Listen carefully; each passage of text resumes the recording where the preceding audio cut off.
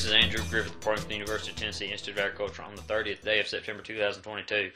Fed cattle trade is steady compared to last week on a live basis. Prices on a live basis were mainly 143 to 146, while dress prices were mainly 227 to 230.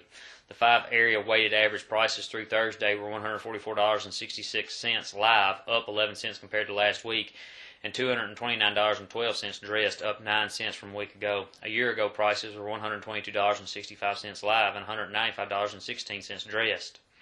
There are likely few complaints with the market being steady compared to last week, given the cattle on feed report showed no change in the number of cattle on feed as of September 1st, no change in the number of cattle placed in August relative to 1 year earlier, and increased marketings in August. It is difficult to complain about a price that is $22 per hundredweight higher than the same time 1 year ago. There are certainly differences in the market compared to a year ago, but supply does not appear to be one of them at this time. Despite the steady numbers, the market will soon see a decline in the number of cattle on feed and placements, which should provide price support for a while.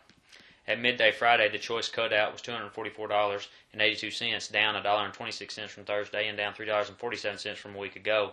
The select cutout was $220.64, up 86 cents from Thursday and up 5 cents from last week. The choice select spread was $24.18 compared to $27.70 a week ago. The wholesale choice box beef has traded in a range from $290 as a high in January to its current low just below $250 so far this year. To say box beef prices have followed a seasonal pattern would be a stretch, in that they have really not followed seasonal trends. The same can be said when talking about the choice select spread. The choice select spread began the year very narrow, as most people would expect.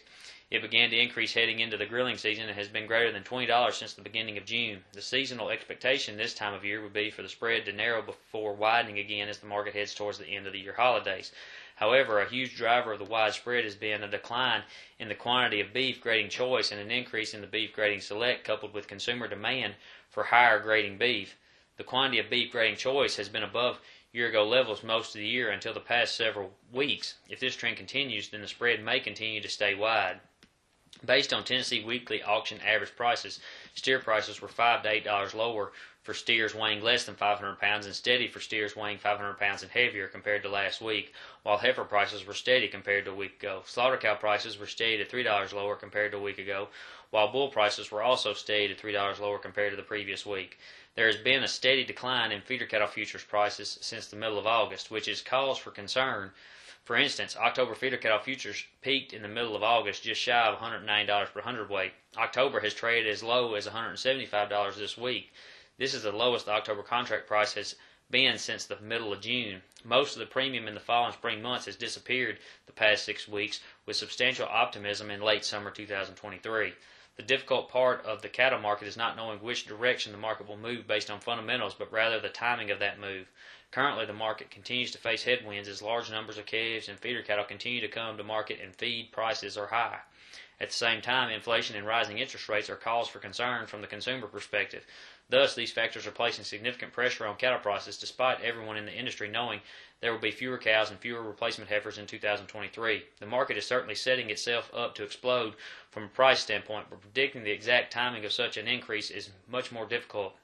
The suggestion at this point is for producers to be making decisions as if the market price is going to begin increasing at a rapid pace in 2023. Is this a risky move? Yes, it is, but taking that risk has substantial rewards associated with it, as prices will increase sooner rather than later.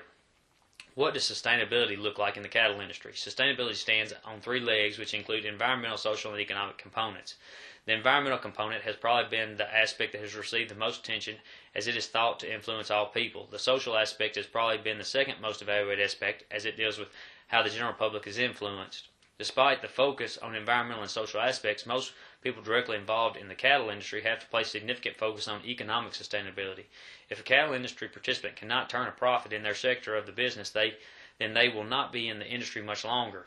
There is a balance that is necessary between all 3 components as far as cattle producers are concerned, as they can all be beneficial to the system. However, for anyone to think that cattle production is going to destroy the earth or save the earth by itself, this is simply foolish talk. This is Andrew Griffith reporting from the University of Tennessee Institute of Agriculture on Friday, September 30th.